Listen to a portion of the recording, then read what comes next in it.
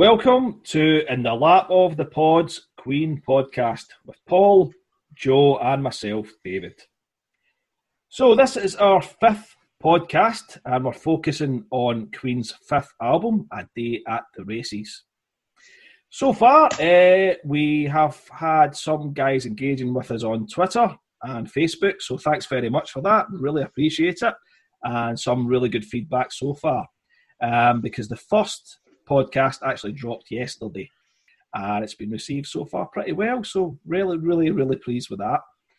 So thanks very much, and keep talking to us as well, keep joining the discussion. Hopefully you'll listen to all the rest as well, and you'll actually be listening to this one as well, so that would be really cool. Cheers, salut, skål, slanjava, and hope you keep listening.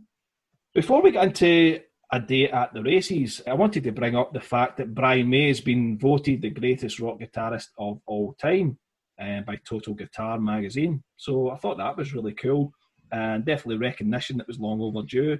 I think we said in one of the previous podcasts that it's a bit of a shame that, he hasn't given the recognition that he deserves, and there you go, out of nowhere, he gets voted the best rock guitarist of all time. And it's really cool that, his peers such as Steve Vai are coming out and celebrating this fact, and I think that's brilliant. Brian actually said about it, when he got the award, he said, "I will never claim to be a great guitarist in the sense of, a virtuoso. I guess I just try play from the heart, and that's about it." So I think that's pretty cool. I think that's a really cool statement. I think us three gents would agree with that. That's how we always saw his playing. Aye, I agree with that. Yep. That is what makes you the best. Well, that is what makes you good. It's not always technical ability. It's being able to transcribe what's in your head into your guitar. So absolutely, and your heart, as Brian's saying as well. Yep, no, totally. So I think it's really cool that he's been recognised in this, and I know there'll be probably a lot of backlash on the back of it, but who cares really about that? And as I said before, these top 10s, top 100s, things don't really matter that much, but I'm just very pleased, and I think we're all very pleased that he's been, like I say, been recognised. So that is really cool. Okay, let's talk about A Day at the Races. So Queen's fifth album, it was released on the 10th of December 1976. So really approximately 1 year after A Night at the Opera. And this was actually the first album Queen recorded without Roy Thomas Baker. I've actually got no idea why Roy Thomas Baker wasn't involved in this album. I can't find any information on that. And if there's anyone out there that can shed light on that, that would be really cool. So, drop us a tweet or, comment in Facebook or whatever. That would be cool to find that out. But it was Mike Stone, who obviously was working with Queen on the previous 4 albums as engineer.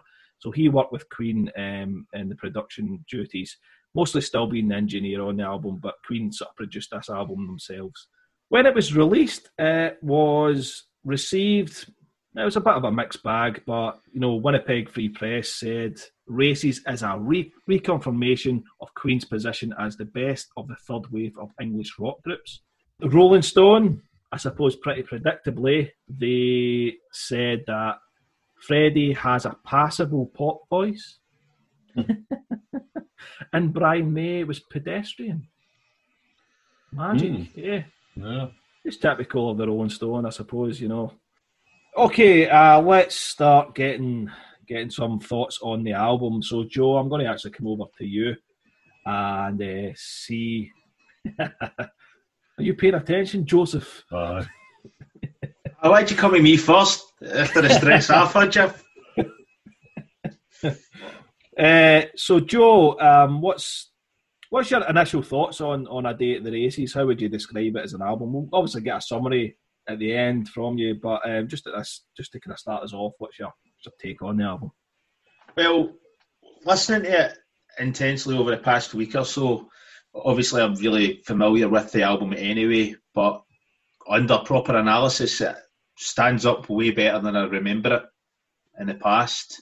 It was always one of my less favourite 70s era Queen albums, but that's totally changed. My opinion has flipped completely. I think it's absolutely brilliant. I don't think there's anything that, I don't think there's any bad tracks on it where, I could say there was lesser tracks on A Night at the Opera, definitely for me anyway. But yeah, it's been a real surprise to go back and really analyse it and nitpick it and actually realise just how complex an album it actually is. Because I always kind of considered it being a little less progressive, if you like. But in actual fact, it's probably just as progressive in a lot of elements than A Night at the Opera was. I think it's a much meatier album as well. I actually think not having Roy Thomas Baker involved in this record isn't a hindrance in any way that I can see. I think it actually sounds better than A Night at the Opera from a production standpoint. It's a lot meatier. I don't know, just everything just seems to be a lot more upfront in it, if you know what I mean. Production wise, it's right in your face. Whereas A Night at the Opera, I think is I think technically it's a great album. Like the techniques they use to record it, but I think this sonically sounds far better. But yeah, we'll go into a proper discussion about it, I'm sure. But it's a hit that's definitely moved right up in my estimation over the past couple of weeks or so. So you said that at the start of Opera, the last one, and then by the end of it you change your mind. So I wonder if you'll change your mind at the end of this one, do you think? No, I definitely don't, because I really gave, because I almost oversold A Night at the Opera. Well, I know I did say that A Night at the Opera, it moved up, and it did a bit, because Night at the Opera, to be honest, was never really one of my favourite Queen records anyway, and neither was A Day at the Races. So it did move up slightly, but A Day at the Races has moved up way more than A Night at the Opera has. Whereas if you'd asked me before what one was a better album, I would have probably said A Night at the Opera. Probably because some of my favourite, a couple of my favourite Queen songs are on A Night at the Opera. But as an album, as a cohesive piece of work, and something that stands as like one unit, I think it's a far stronger record, definitely. I've got the feeling that we're going to be quite in a lot of agreement with this. I've just got a vibe that I think that we're going to agree quite a lot on this album. The production, it was one of those albums that I always preferred the sound of A Day at the Races to A Night at the Opera. I love the drum sound on A Night at the Opera. I think the drums sound fantastic, and I think they sound great again on this album, but maybe just a slight bit beefier. Really Definitely. Love the drum sound on A Day at the Races. I think they've really captured a really cool sound, so I agree with you there, Joe. Paul, A Day at the Races. This album's always been treated as a companion piece to A Night at the Opera, and therefore, probably unfairly, it's lived in its shadow.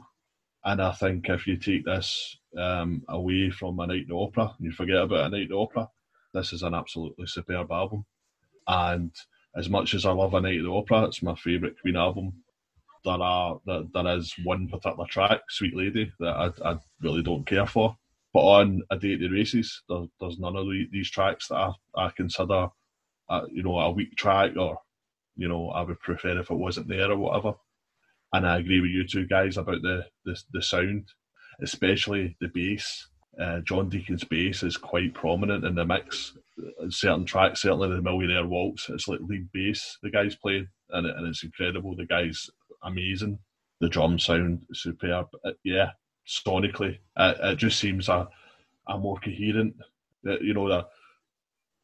We spoke on A Night at the Opera about how Bohemian Rhapsody didn't really sound like any of the other tracks, whereas in this album, everything is on a more level playing field, and it's maybe a wee bit more low key than A Night at the Opera as well, in terms of there's nothing here that's particularly pompous or bombastic or overly ambitious. Nothing pompous on this album. No, compared to A Night at the Opera, no. I agree with that. As much Night at the Opera's on steroids. There's no Bohemian Rhapsody or Prophet Song in this album, as far as I can see. But there we go. Well, we're already disagreeing. So no, it wasn't a disagreement. It was just putting something to you, because I think it's definitely got its share of pomposity on this album. But I mean, in comparison to A Night at the Opera, A Night at the Opera is completely over the top.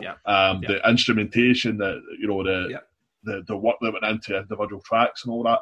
I don't think that's here on this album. I think the guys are more relaxed and they're taking it. Don't get me wrong, they obviously worked their arse off because some of these tracks are incredible, in terms of their arrangements and all that. But I think they're a bit more relaxed and more, maybe more confident in themselves. I absolutely don't have to spend a month on one track. Let's just try and get it as quickly as possible, keep the vibe and all that kind of stuff.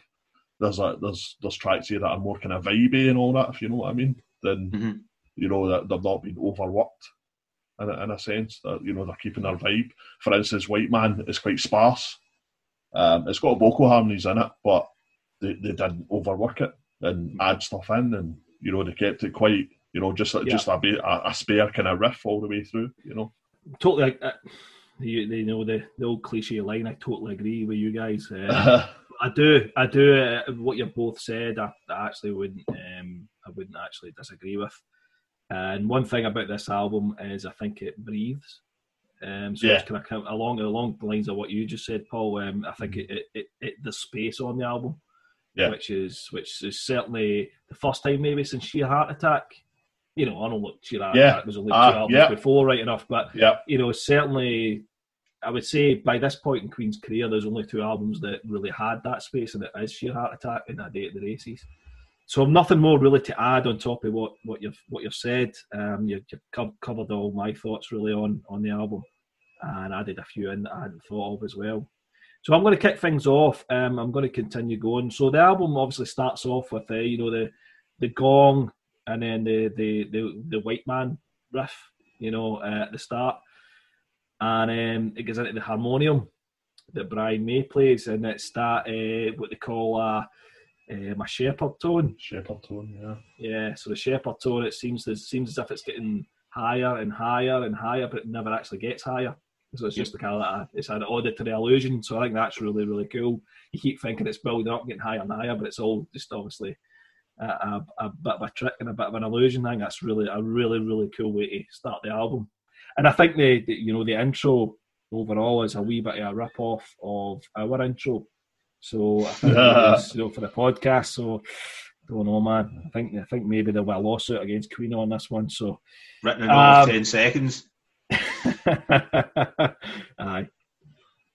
Really cool intro. Really, really, really love it. And then it goes into Tie Your Mother Down. So Tie Your Mother Down is the first real song on the album, as we know.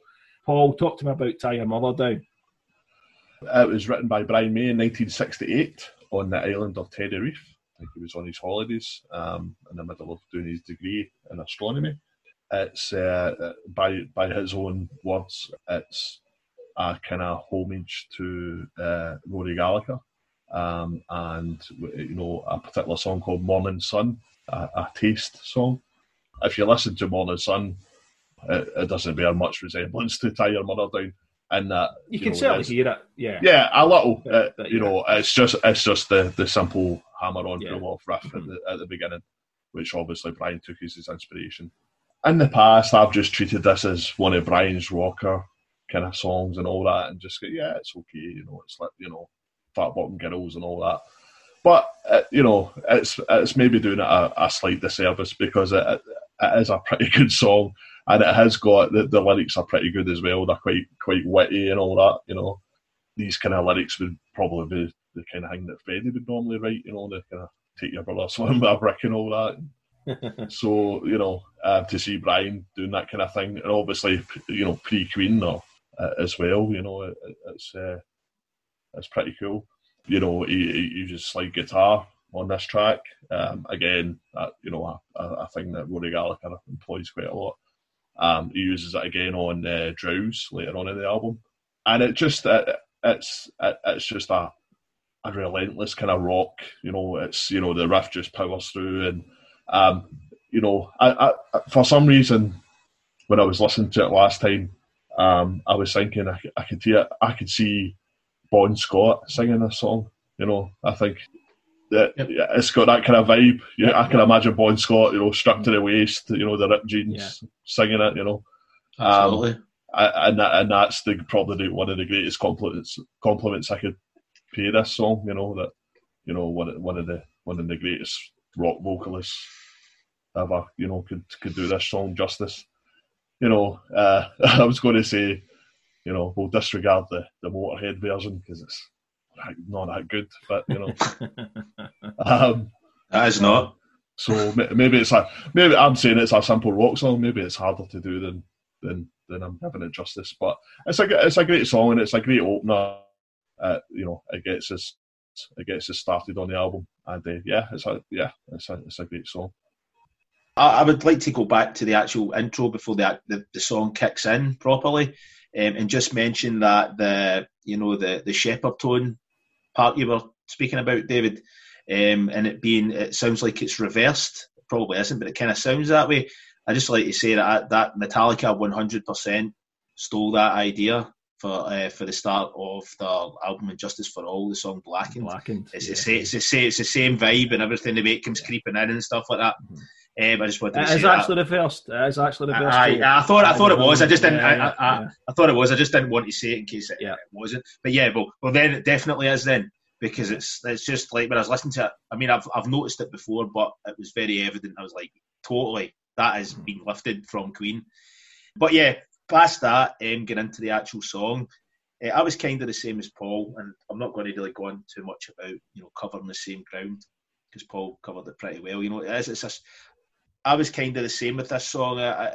For a long time, it just kind of was like, it's a rock song that Queen did.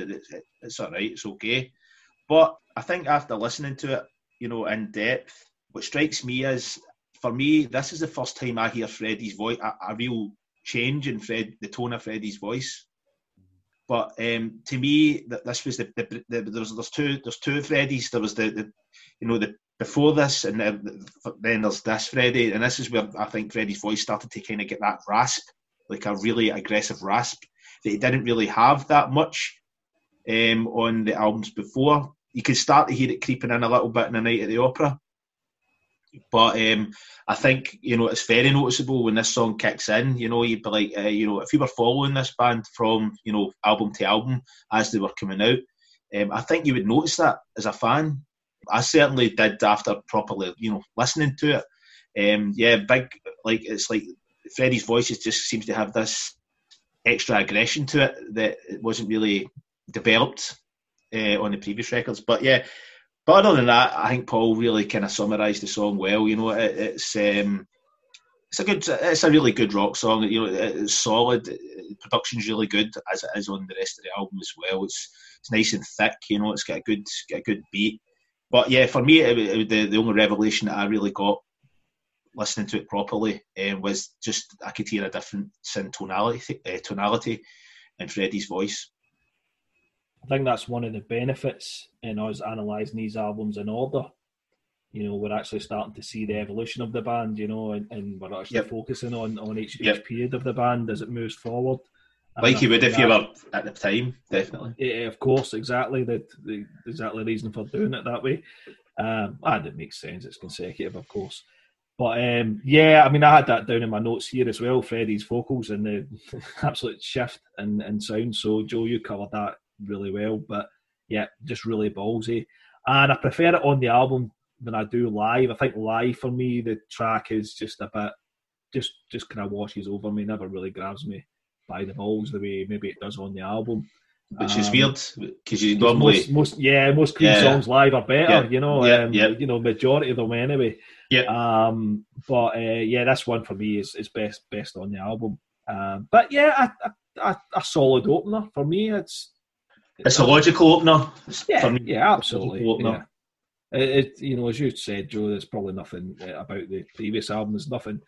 There's probably nothing else on the album which should open it, other than this song. So, absolutely. Joe, I'm going to stay with you. Do you want to pick us another track off the album? It doesn't have to be in order. We tend not to do things in order. Actually, before I do that, I just want to make a wee kind of note to the listeners. Just a wee mention that we're actually recording this, and we've recorded all the podcasts to this point over Zoom. So if you see just occasionally wee glitch in quality and maybe a bit of background noise, it's because this is getting recorded in 3 different homes, and And it's just to kind of make that a wee bit clear. And so that sometimes the technology kind of fails us at times, but we do our best to try and get a decent quality product out to you. Sorry, Joe, back to yourself. Do you want to pick us a track? And like I say, it doesn't have to be in order, just anything at all. I would go in order because I think going from, in typical Queen style, you go from something like Tie Your Mother Down straight into one of the most, if not the most gentle track on the record, obviously Take My Breath Away. And this song is by far one of my favourite Queen songs. It's so beautifully sang. And, this is before the days of auto-tune and all that. There was no cheating, obviously, back in these days. You had to get that. And you can tell that, you can hear the room hiss and stuff. That's take. That's like one take. Mm-hmm. That's like, and the absolute control. And he's using all different types of voice as well. He's using kind of like head voice a little towards the end. He's using little bits of falsetto, it's whispered parts. I mean, that's all different parts of your vocal cord, and to get that seamless like that is, I honestly can't think of any other vocalist that could have pulled something like that off after singing something as raucous as Tie Your Mother Down. Because that would, how do you go from that to that perfectly and be convincing in both different styles, without wrecking your voice? And for me, that's why Freddie Mercury will always be the best. The guy was, was just... Yeah, really good point, Joe. Sorry to cut in there, but I think that's why Freddie is my favourite vocalist as well, because you've got someone that's got that rock god voice on Tie Your Mother Down. Yep. But, as with a lot of rock and big rock sounding voices, David Coverdale and people like that, they've got these big... When they sing soft, it's just their voice except soft. Exactly. Mm-hmm. Freddie sounds like a different guy. Freddie can shape shift his voice into these different, areas, and I think that's why he's the best, because he could sing the, we'll talk about he's screaming his head off and Give Me the Prize on A Kind of Magic. Unbelievable, unbelievable voice, and it's a total aggression.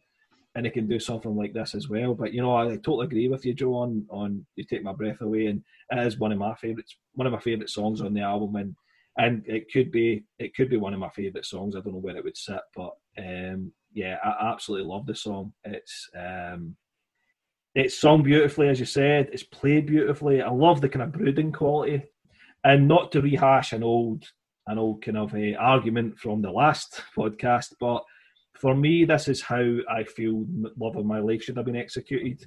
It should have been executed with more subtlety, and they got it bang on here. Even Freddie's piano playing is subtle, and it's really. I just thought I was talking about either go all in or strip back, and I think what they did with Take My Breath Away is they stripped it back, and it's got the dynamics in it. There's bits that get really loud and just fall away soft really quickly. The dynamics really absolutely work on this, where for me, they don't work that well for me on Love of My Life, but that's just a personal opinion, and it's not a competition between these songs, and I'm not trying to pit them against each other.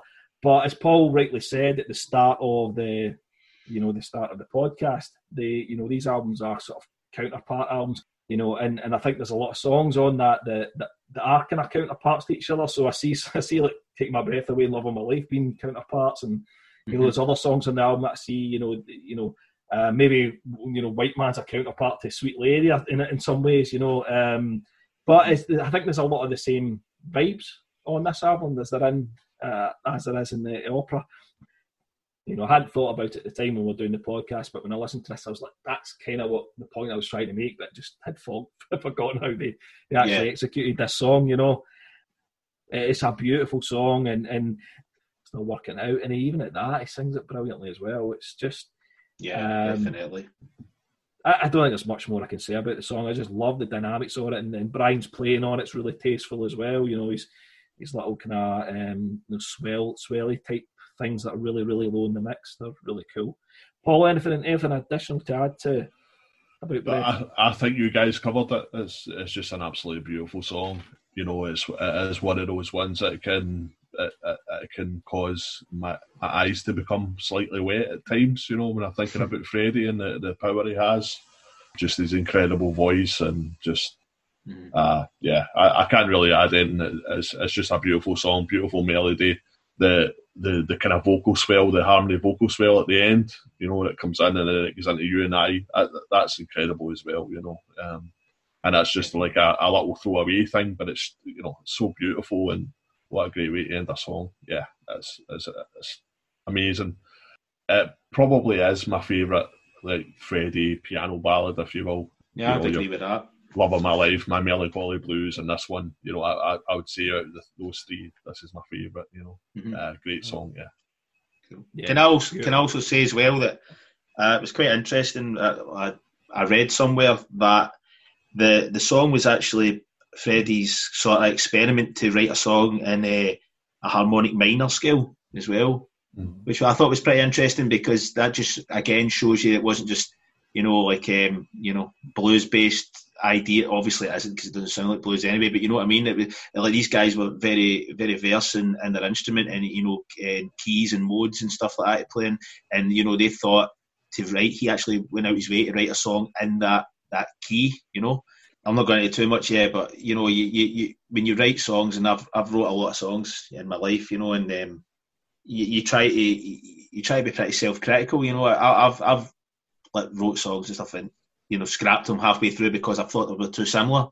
And that's one thing I can say about Queen, is like they obviously had enough savvy, you know, about musical theory that they knew not to do that, because I can't. I mean, AC/DC, as much as I love them, every song's an AC/DC song, right? We are pretty much all agree there, right? Yeah.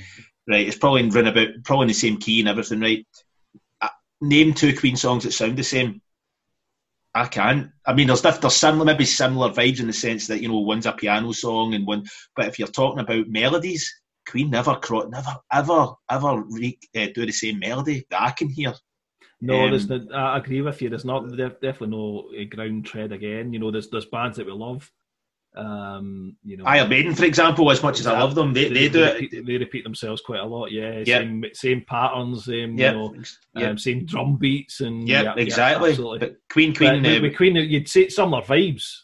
You know, it's a vibe of that song, but not actually treading the same melody exactly. lines and all that. Yeah, so My Melancholy Blues, for example, like Paul mentioned, is a similar song in the sense that it's Freddie at a piano. It's probably more stripped down actually than Take Your Breath Away, really. But it doesn't sound anything like a jazz type song. Exactly, and there's no way there's any way a similarity in melody. You know what I mean? Absolutely. Paul, do you want to grab a track for us and let's get chatting?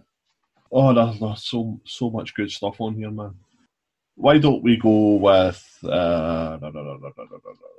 You and I? You know, John Deacon's song. You know, quite a simple song, but I just like it. The lyrics are just so clear, and you can imagine yourself being there with, you know, a lady or a man or whatever, you know, just enjoying a night out together and all that. It's just very evocative, and the way Freddie sings it, you know, like Joe says, I think Freddie's entire vocal performance on all these tracks is, you know, it's moved on from A Night at the Opera. He's proven he's the best now. Absolutely. He's the best singer now at this point in his career, definitely. So he can do really technical stuff, but he's given a fairly straightforward song just about a woman and guy out enjoying a wee night out in a tavern somewhere with lanterns swinging and all that, and it puts you right there, and that's the mark of a great vocalist, you know. And of course he's singing John's words, which are, you know, obviously he wrote them and Freddie sang them, but it's just a lovely little song. There's nothing particularly flashy or technical in it or anything, you know, groundbreaking, but it's just a great wee song, and I just thought I'd, you know, give it its due. You know, as I said before, the bass playing in this album is great. You know, it just seems more prominent in the mix of all the tracks. Maybe it's because John's becoming more assertive in the studio. You know, he's putting his ideas across more, perhaps. It's not as though anything he's doing here is, you know, intrusive to any of the tracks. Certainly not. Certainly on Millionaire Waltz, his bass playing is incredible, and it enhances the song greatly.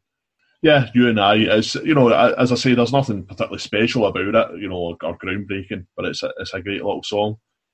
Yeah, I'm not going to add too much more on top of that. I think it's a really good band song, is what I put down. It just seems like everyone's just together and playing their part in it. If it sounds weird, I know all of them are band songs, but it just seems like everyone's getting their wee, because there's really cool drum playing on it.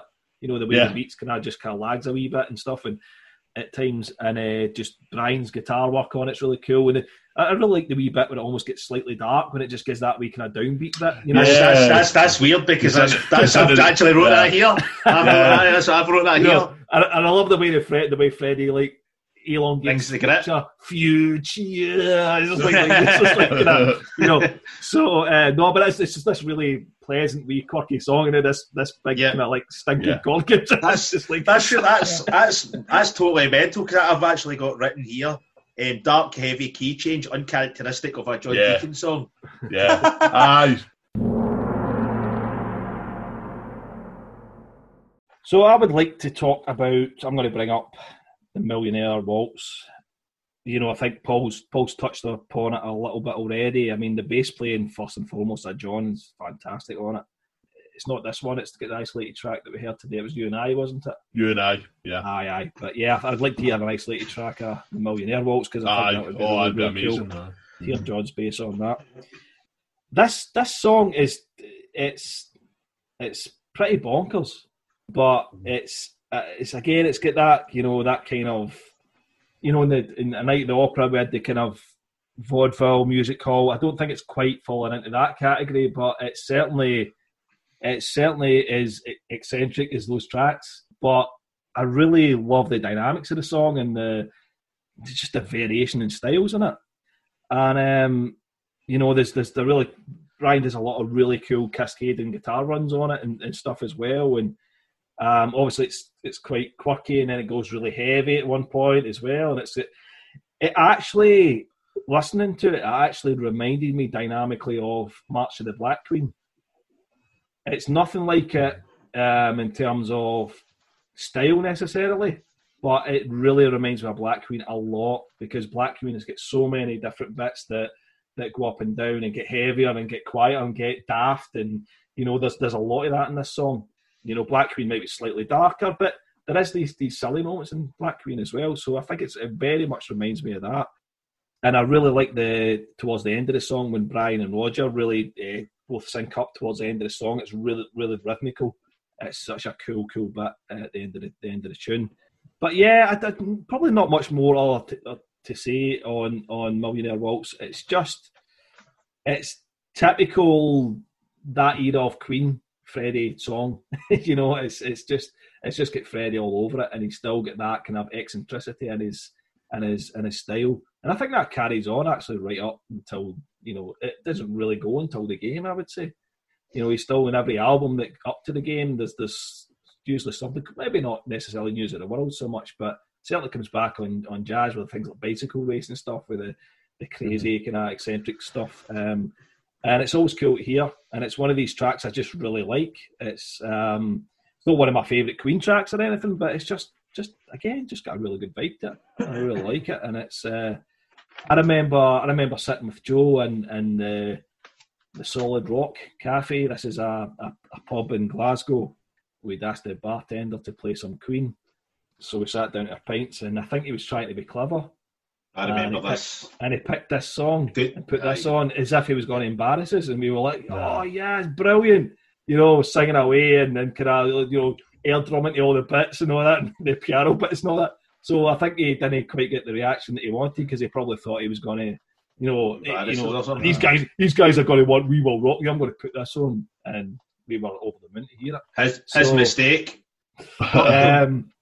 Cool. I'll throw it open to you to come in with them. Yeah, the Millionaire Waltz. So if you don't pay Freddie, you get Death in Two Legs. If you pay him, you get the Millionaire Waltz. Because obviously Freddie wrote this about John Reid. And I guess by December 1976, Freddie was a millionaire. And so, he wanted to thank, his manager.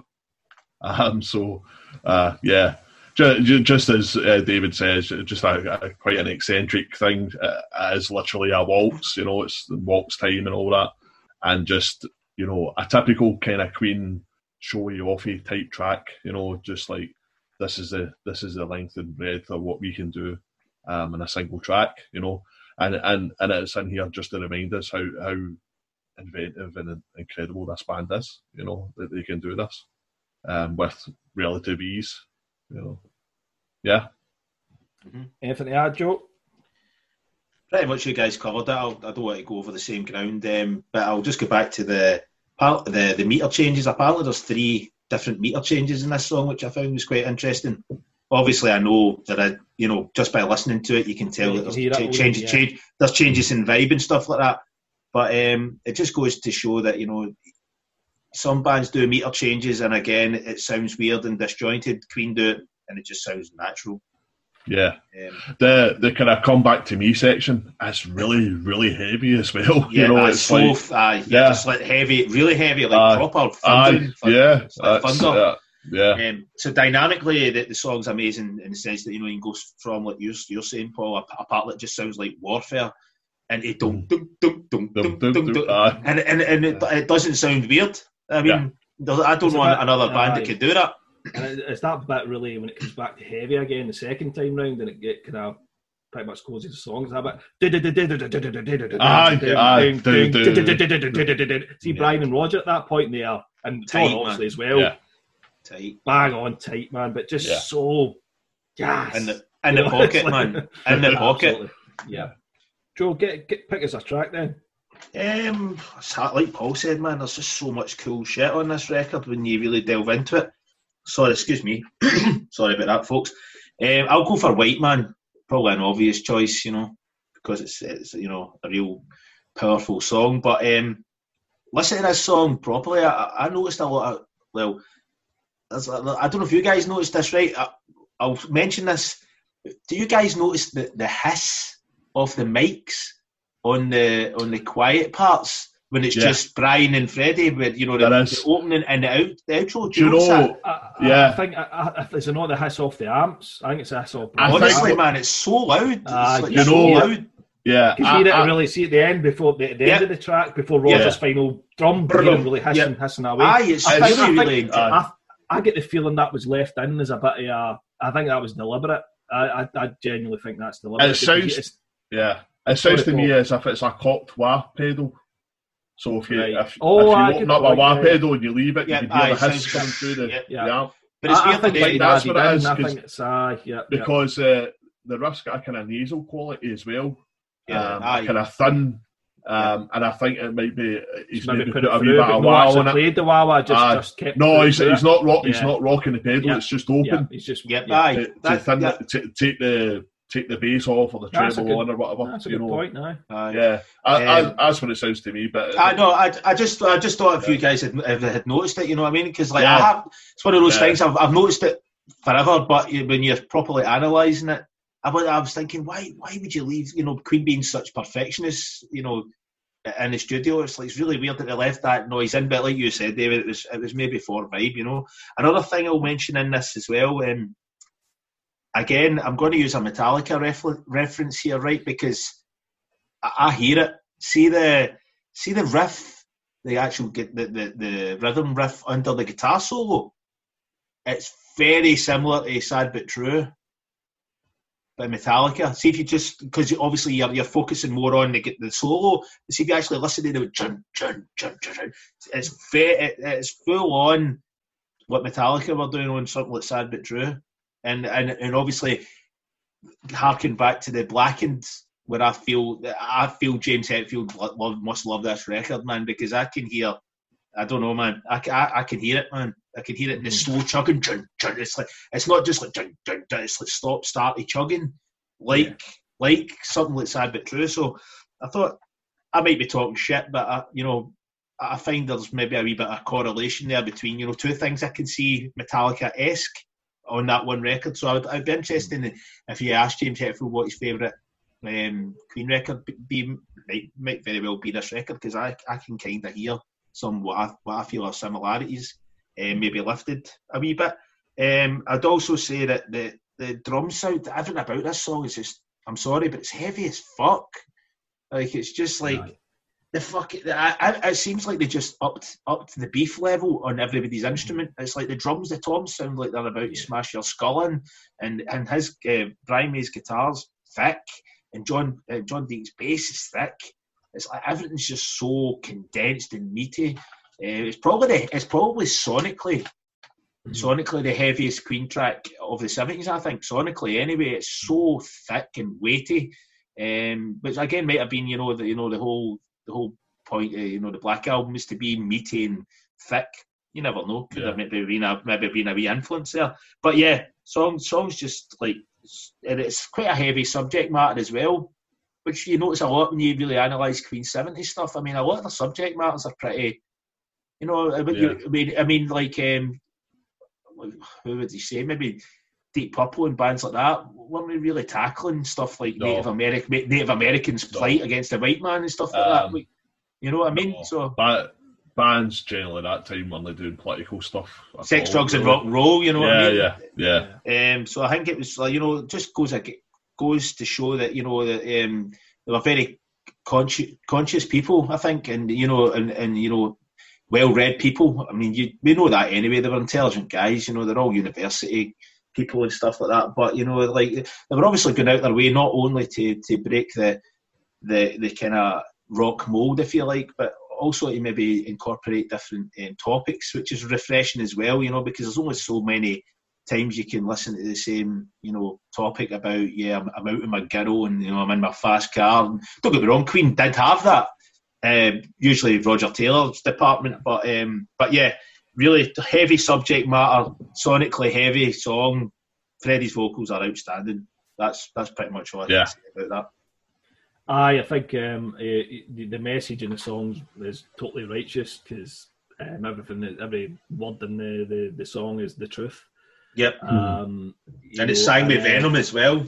Yeah, that was the other point I was going to make. I think you talked about the sonically how big and kind of really forceful it sounds, and it's almost the anger of the Native Americans. They're not, obviously as a race of people, they're not known for being that kind of way necessarily, but the song it's almost like anger for them. Yeah, this anger for Native American people, this anger that this is what's happened to them. So that just really spews out the song. I think that's really really cool. It's some of the lines in it are really cool. I mean the line at the end, man who learned how to teach but forgot how to love. That's brilliant. That's just a really simple I think line, but it's absolutely so good. It strikes me as it sounds kind of loose at the start and all that, but it's actually really, really tight. The riff's kind of sparse and just on its own and all that, so it sounds kind of loose and all that, and kind of a bit freer. But the actual whole song is absolutely tight as anything. The band are all locked in together. It's an incredible song. We've covered it all already. It's just amazing. Yeah. Cool, Paul. I'll stay with you. Do you want to grab us another track? Teo Toriati, the last track in the album. This I love this song. This is another song that if I was doing a best of Queen, whatever, top 20 or whatever, that would definitely be in there. I love this song. I always have. From the time that I bought this album, and one of the things I love about it is how it builds. Because at the beginning, Freddie's vocals are very kind of soft. So he starts off not quite a whisper, but it's quite soft, and then it gets to the chorus, and then it's very slightly louder, and then and it just builds and builds until it gets to Let Us Cling Together, and his voice, the full range of his voice kind of opens up, and then it goes from that, and then you've got the kind of gang vocals at the end. It's a kind of anthemic kind of song, but it's just interesting how it doesn't get to the loud bit until near the end, kind of thing. It just slowly builds, and it's almost as if we're going to keep it subtle here because the lyrics are so beautiful. You don't need to punch somebody in the face with them. You know, you can keep it soft and just slowly build it. Yeah, it's just a beautiful melodies, an interesting concept. Just to thank the people of Japan for supporting the band and all that. Great track, love it. It's strange, see, with Teo Toriati. I clearly have obviously forgotten that Brian May wrote it, because when I went to listen to the album again, I thought Freddie wrote it. Because you ask me, you name a Queen song, and I'd say most of the time I'll be able to tell you who wrote it.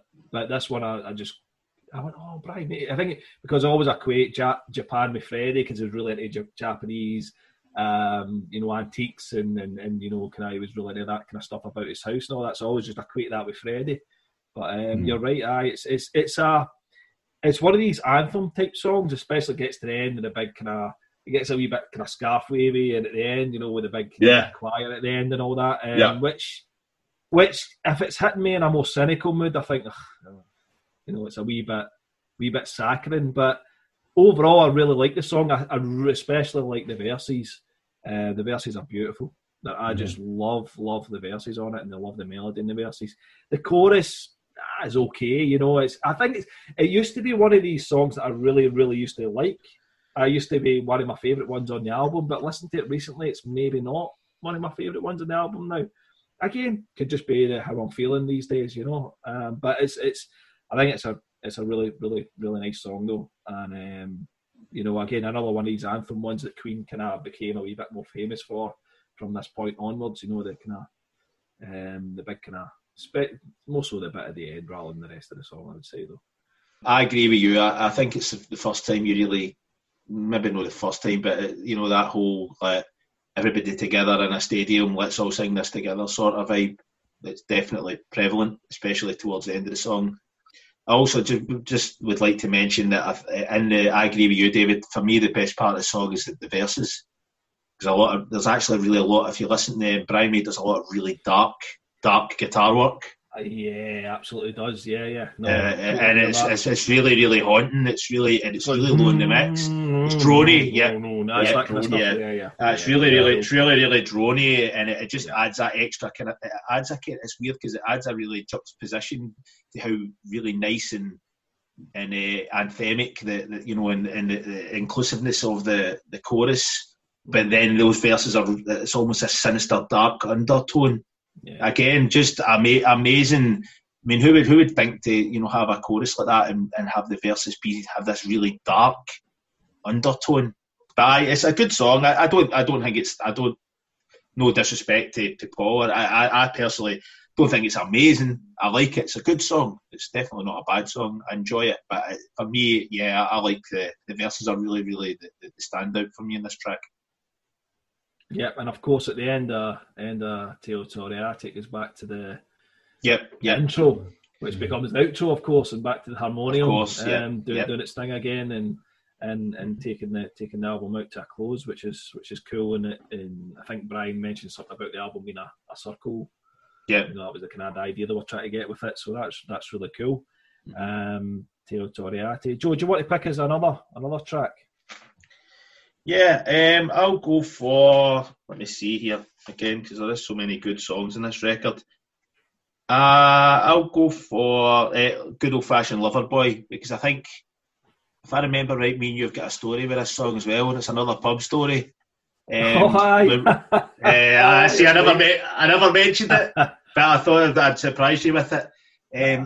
I was me and you to put people in the picture. Can't remember what age we were, maybe mid-teens, 14, something like that. Somewhere like that. So we were young, and me, David, and my dad. I can't remember where were we? Balloch? Was it Balloch? It was Balloch. Yeah. Gary was there too. Gary was there. Joe's older brother. Gary was there too. That's right, man. And we went into this pub for for some lunch and stuff like that. It was just really just an excuse for my dad to drink. But anyway, we went into this pub and there was a jukebox. Me and David were, we'll go and see what's on the jukebox and stuff. And then we seen Queen were on there, and I can't remember the song that we tried to pick. we picked this, and as we were walking across this really busy pub, good old fashioned Loverboy came blasting, and me and David just looked at each other and were like, "Oh fuck!" And one of the moments when it was a little awkward, especially being 14-year-old. Exactly. If you were in your 20s, you'd be like, yeah. You wouldn't care, but if you're 14, you know what I mean? Yeah, exactly. But I just it was already. It's something we say in Glasgow. It was already, and what that means is red, because your face goes red. Yeah, so it's already. Totally. It's already. It was a total ready. Oh man! But besides that, I thought it was a wee funny story, and I wanted to see your reaction because obviously it was so long ago. But yeah, I mean, I think this song kind of, we talked about the Seaside Rendezvous and stuff like that, almost like kind of quirky, kind of almost parody type songs and stuff like that. For me, this is kind of similar, but they nailed it with this song. Mm-hmm. It is almost like it is a quirky kind of parody song, but it's a very, very good song. Yeah, and it's so much better than Seaside Rendezvous and on A Night at the Opera. Where to me they're kind of like little snippets, little throwaway tracks. Again, yeah. Sorry to interrupt, Joe, but I see that I mentioned about counterpart tracks between the two albums. I think this is the counterpart to Lazing on a Sunday Afternoon. Aye, it's almost like that's its counterpart, and totally. But yeah, sorry, Joe, I'll let you continue there. Sorry. No, just that was my main point with this. One time, I think when they done the quirky thing and it really worked in their favour, and it wasn't detrimental to the track running. Whereas for me personally, it's things like Suicide Rendezvous and stuff like that, and Lazing on a Sunday Afternoon kind of are a little bit. They kind of put a little bit of a dent in A Night at the Opera for me, just in the actual running of it. But yeah, I mean, it's a pretty simple song in the sense that it's quite light and mood and stuff like that. But again, I think it's a very, very good song and very catchy and very, very good vocals as well. Vocal performances is brilliant on it. Yeah, I really like it. It's quirky. It's we use quirky quite a lot with Freddie's compositions run about this period, and it is. But it just I can't really add anything onto more onto what Joe's saying, because yeah, he's kind of nailed it for me as well. But one thing I wanted to ask you, Paul, is, do you use your fancy patter on the telephone? All the time. All the time. Whenever I can. Yeah, I can't really add much to what Joe says. It's a piece of English eccentricity kind of thing that Freddie, seems to have a knack for. But this time it hits the mark a lot better than, the two tracks we mentioned in the previous album. It's a great little piece of music and completely unique to a band like Queen. I don't think anyone else ever. I don't even know if they attempted. Never mind, got anywhere near sounding like this. And making a track sound like this. I think this is unique to Queen. This type of thing, and God bless them for it. Yeah, great track. Cool, thanks for that, Paul. I want to talk about Somebody to Love. I think Somebody to Love for me is definitely one of the highlights of the album. I think it's a great track. Obviously we know Freddie's big love of Aretha Franklin and obviously gospel and soul music as well. We talked about him being a big Hendrix fan and Zeppelin fan and all the rest of it, but he loved Aretha Franklin as well, and things like that. He was a music fan, quite clearly, and I think he's trying to capture a bit of that vibe on this song, with being a kind of gospel vibe, and I just think it's a great song. It's again kind of like You're My Best Friend, where it was maybe later years that I really started to really, really love this song. I always loved it live because it's a wee bit heavy live, but maybe not so much on vinyl. But I really, really love this song. I love both versions. I love the live version. I love the version on record. It's just so well crafted, and for something that's got a big choir on it, I'm saying it's got a big choir. It's obviously Brian, Roger, and Freddie creating that choir, but it really breathes. I mentioned that earlier, about the album Barely Breathe. It's got a lot of space in it. The bit where it's just Roger and Freddie on the, Roger, Freddie, and John. And Freddie's on the piano, and it's just breathing away, and there's no vocals, and there's the wee bits like that allows it to breathe before it comes in with a big harmony bit and stuff.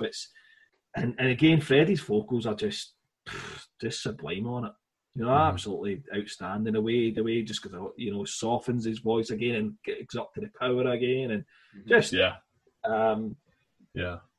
it's just an absolute gem of a song. And Fred is absolutely the star in the song. It's his song anyway, but he's absolutely the star in that song. He's just incredible on it. And again, you mentioned, Paul, about you and I. You can picture yourself there.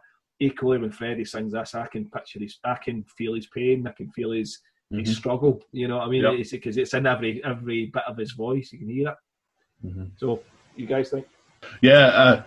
The important thing I think about it is, it's obviously a gospel song, and it being Queen, the vocal harmonies and the guitars and all that, it's very dense in places, but they don't forget that it's got a swing, and it still swings all the way through. It's got that, gospel songs have got, they've got a rhythm. You can see the choir swaying from side to side. They sing it, you can see it in the church. And under the weight of all the instrumentation and all that, they possibly could have forgotten about that, but they don't. And that's what makes it such a great fucking song. It's incredible. One of Queen's greatest singles, without a doubt. One of the greatest songs. Yeah, brilliant. I would agree with Paul. I think I think it might be Queen's best pop song, pop rock, gospel, whatever category you want to put in. I think it might be my favourite. It's again, you guys just nailed it all. I don't really have much else to say about it. But I will say, as I did read that Freddie actually liked this song more than he did Bohemian Rhapsody, which was quite interesting. It just goes to show that this song, as big as Bohemian Rhapsody was, and as important as Bohemian Rhapsody was to the band, it could have been very easy for Freddie just to kind of, always go back to that as his, as master achievement, if you like, or whatever. But he actually said that, out of the two, he actually thought this song thought it was more accomplished in some way. And I can see that actually, because it's like taking less and doing more with it. Where Bohemian Rhapsody is throwing everything but the kitchen sink at it, and it still worked. It's still an amazing song. Whereas it's like, I'm not saying it's not complex. It is complex, but it's more basic on its surface, and it just goes to show it something doesn't need to be overly complex to be awesome. And it is. It's a great song. 100%. Yeah.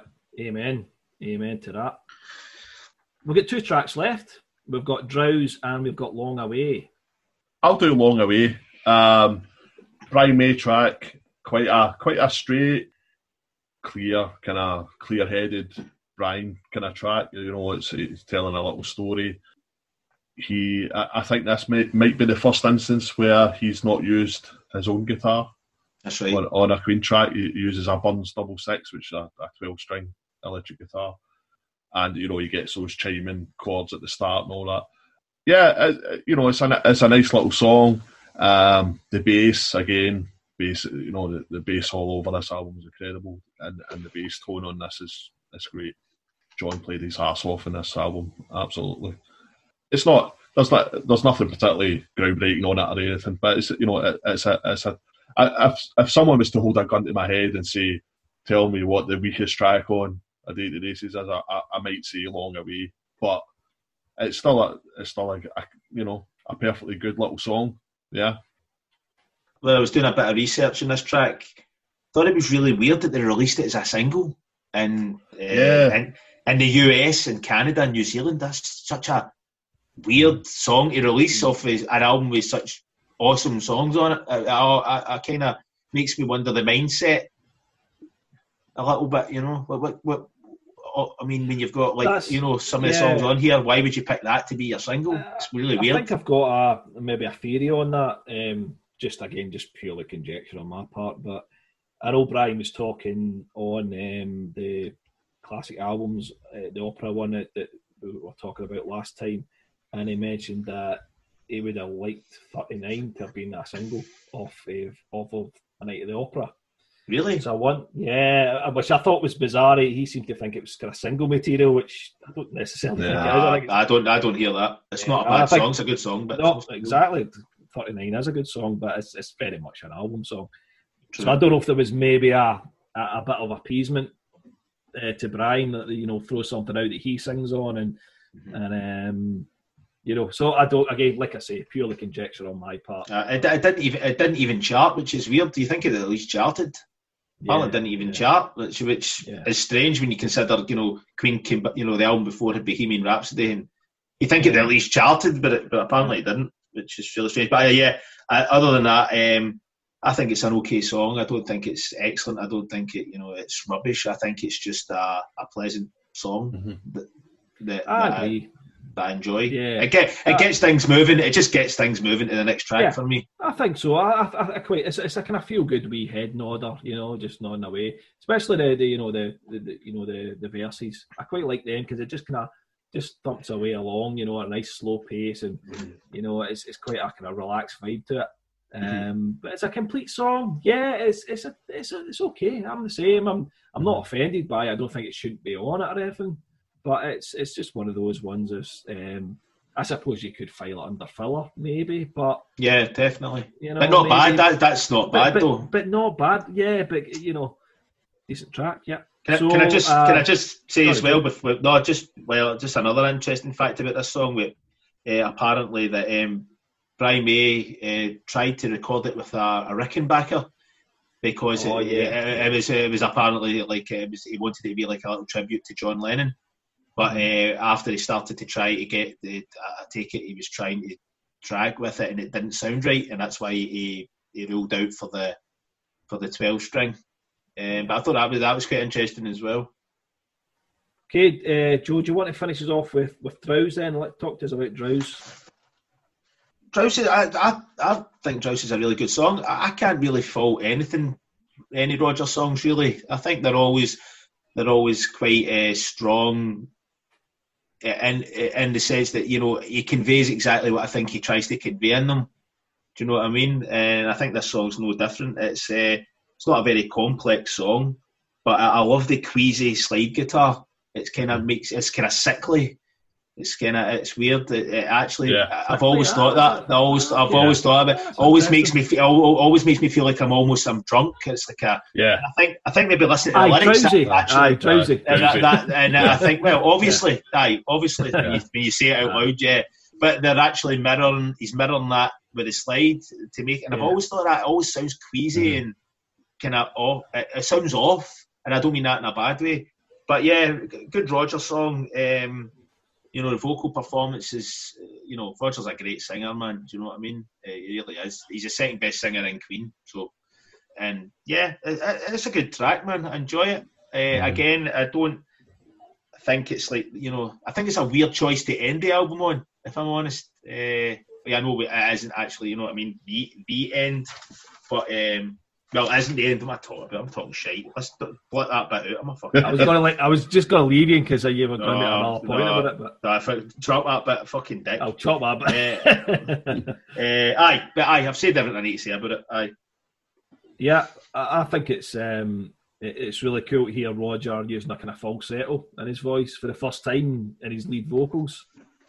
Because normally that would be reserved for the harmonies, but to hear it on a lead vocal where he's actually going high and I don't think it is full voice. I think it is a falsetto. Although we know he can in full voice go pretty high, but I think it is definitely falsetto he's using in that. I like the way it comes out of the drowsy part of the song. Yeah. Out here in the street. It's almost like typical Roger. The person wakes up, the person's woken up from their drowsiness, I think that's really, really, really cool. I like that bit a lot. But again, as Joe said, Roger tracks they just seem to just be consistently good, solid. And the ones, some are better than others and all the rest of it, but they're never bad. They're never bad. I always look forward to hearing them. He really misses being a teenager, doesn't he? Aye. It would certainly appear that way, aye. Yeah. I mean, Yeah. you know, some of the lyrics in it are great as well. You know, we broaden our minds more in the pool hall than we did in the school hall and things like that. Just cool, really cool lines in it. Yeah. It's cool. I think it's cool as well. Like again, harking back to the slide and being drowsy and making you feel kind of sick. You know, as if somebody's off kilter. I think, like you're saying, that it was interesting as well that the change and the vibe of the songs, like you say, when the guy kind of comes to, that's smart songwriting, man. You know what I mean? The way that they've obviously wrote the lyrics to in conjunction to the vibe of the music. Like this is obviously where this mood changes, so the actual lyrical theme changes with the mood, which is really, really smart as well. Queen were all awesome at doing that as well. Yeah, and Roger's tracks really add such a different flavour to Queen albums. It's just like Roger's tracks could be on a so many different bands' albums, you know, because they almost don't sound like Queen songs. And I know that's an oxymoron, because we know that Queen are a diverse band, and that's the point of Queen. But you know, Brian and Freddie songs, you know, they're very different from each other, but they still sound very, you know, stylistic. You know, they kind of overlap. I know what you a mean. little bit. Yeah. But whereas Rogers really stick out like a sore thumb, but not in a way that makes the album sound like a mess or sound like it doesn't belong. It's almost like you know, maybe when you buy the album from the first time. I always talk about this. You know, the guy that buys the album and listens to it in 1976, he looks at it and you look at see who wrote all the tracks and you see Roger. Yes, I'm looking forward to the Roger track. You know, I think it would be that. You know, I can't wait to hear the Roger track. That would be for me anyway. Definitely. Well, you know, I think if you did like a supercut, Roger's 70s output, certainly it would be a cracking album. You know, definitely all those tracks. Yeah, a great album. Like, you know, I think I'm not sure. I know subsequently he was influenced by Springsteen, but I was wondering if maybe there was a slight influence here as well. You know, the you know, his kind of vocal delivery and all that. You know, and the kind of low key. And the lyric style and all that's very similar as well. That kind of abandon that Springsteen has, and for me, Roger's he's a grounding rod for the pomposity element in Queen for some. That's a really good. Absolutely. He's very, very street and speaking to the kind of working class guy, you know, that goes down to the pool hall to shoot the shit with his friends, while Freddie's talking about you know, master strokes and painters and fairies and stuff, which is awesome. I love both. Of course you do. I love both. Of course you do, man. Of course, that's why we're here, man. That's what makes us bands unique. Yep. Absolutely. Probably the first podcast, maybe, just having talked it through to this point. I don't know, when I listen back I might feel differently, but maybe the first time we haven't really massively gone into depth with the songs. We've talked about them, you know, stylistically a little bit, but maybe for the first time, certainly how I feel just now, maybe not delved that deep. And I think not as much as other albums. I can see Joe's face looking a bit, oh, maybe not.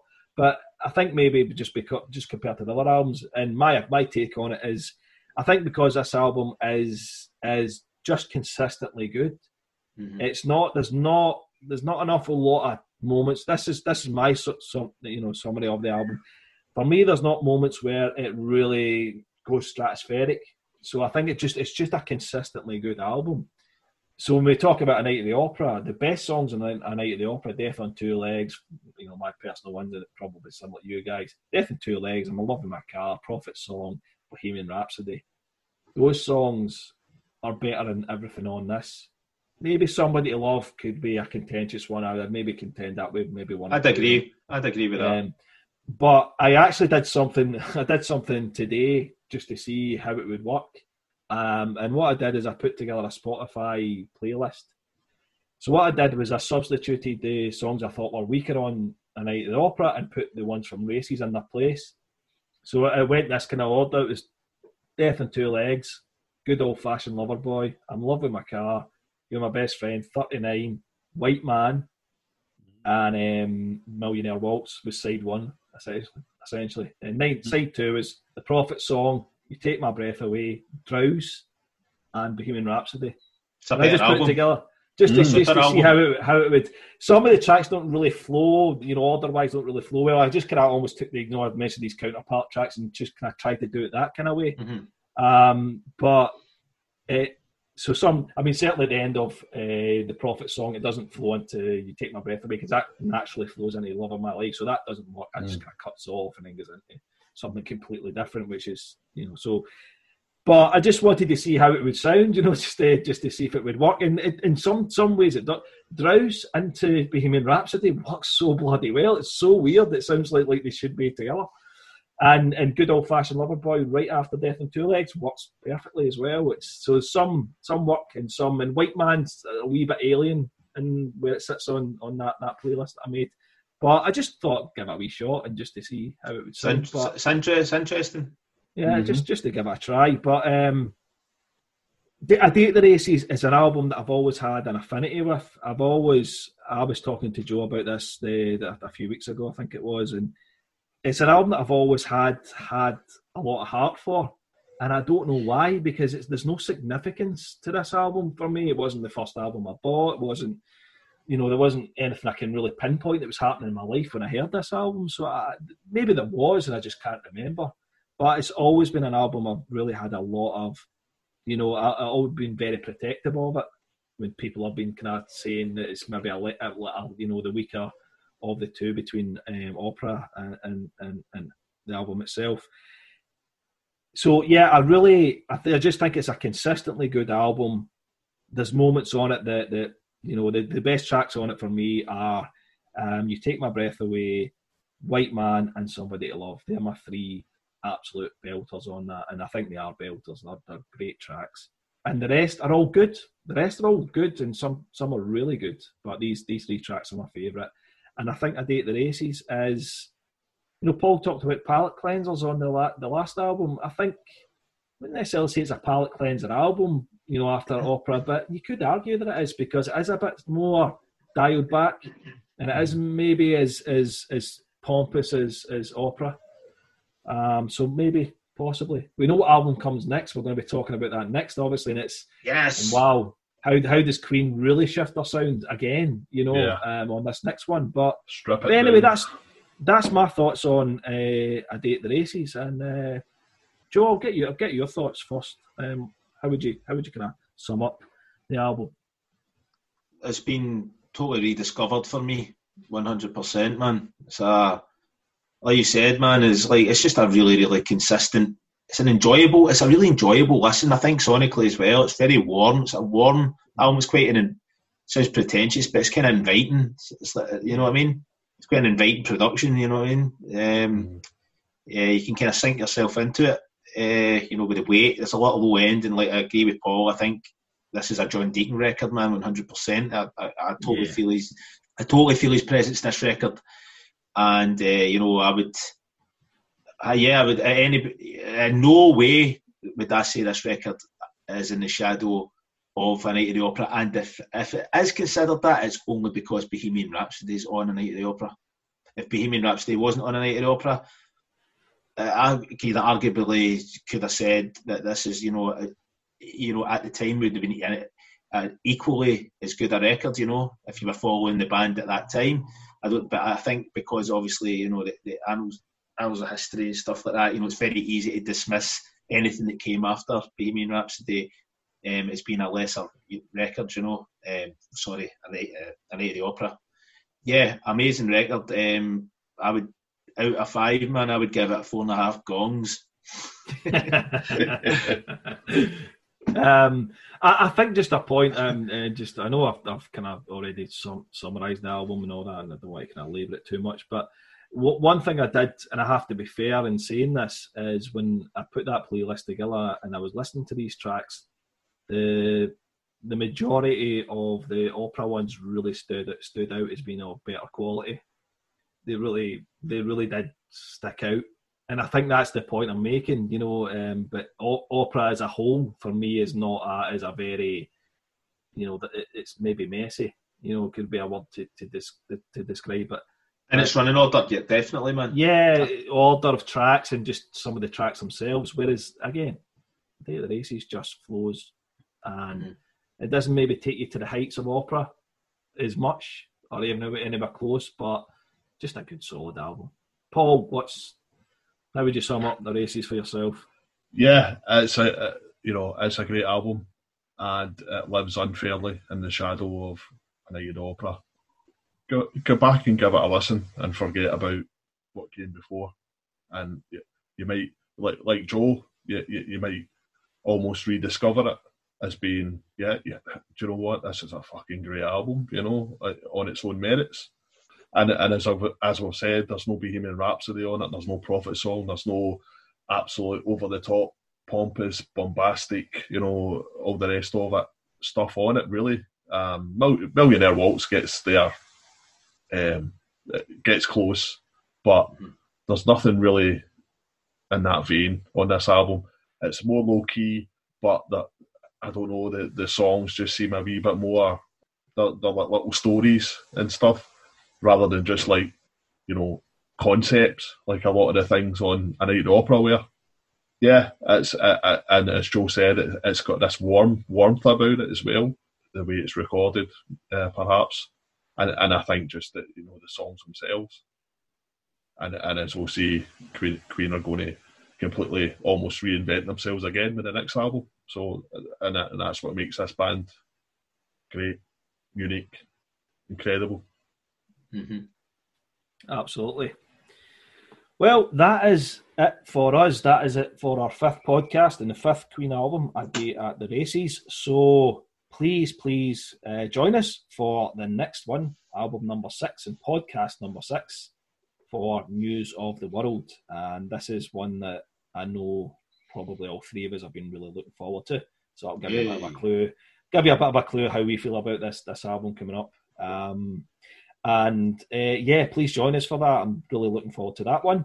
And again, thank you for listening, and I hope you continue to do so. And I'd just like to let the gents say any final words that they want to say. Paul, anything? Just cheers, folks. Thanks for your support and all that. Give us a discuss anything with us on Twitter and Facebook and all that. And see you on the next one. Cheers. Joe, anything? I'd just like to say thanks to everybody that's checked out the first podcast that we released. If you haven't checked it out, go check it out, and I think you'll find it interesting. Well, hope you'll find it interesting, and I hope you stick with it, because us 3 are really, really enjoying doing this, and obviously finding all these amazing new things, about a band that we've all loved for 30 plus years. So hopefully, it'll be beneficial for the listener as well in some capacity. Thanks again. Cheers. Thanks for that, and thanks to everyone out there again. And we'll see you on News of the World. Thank you. Take care of yourself. Bye-bye.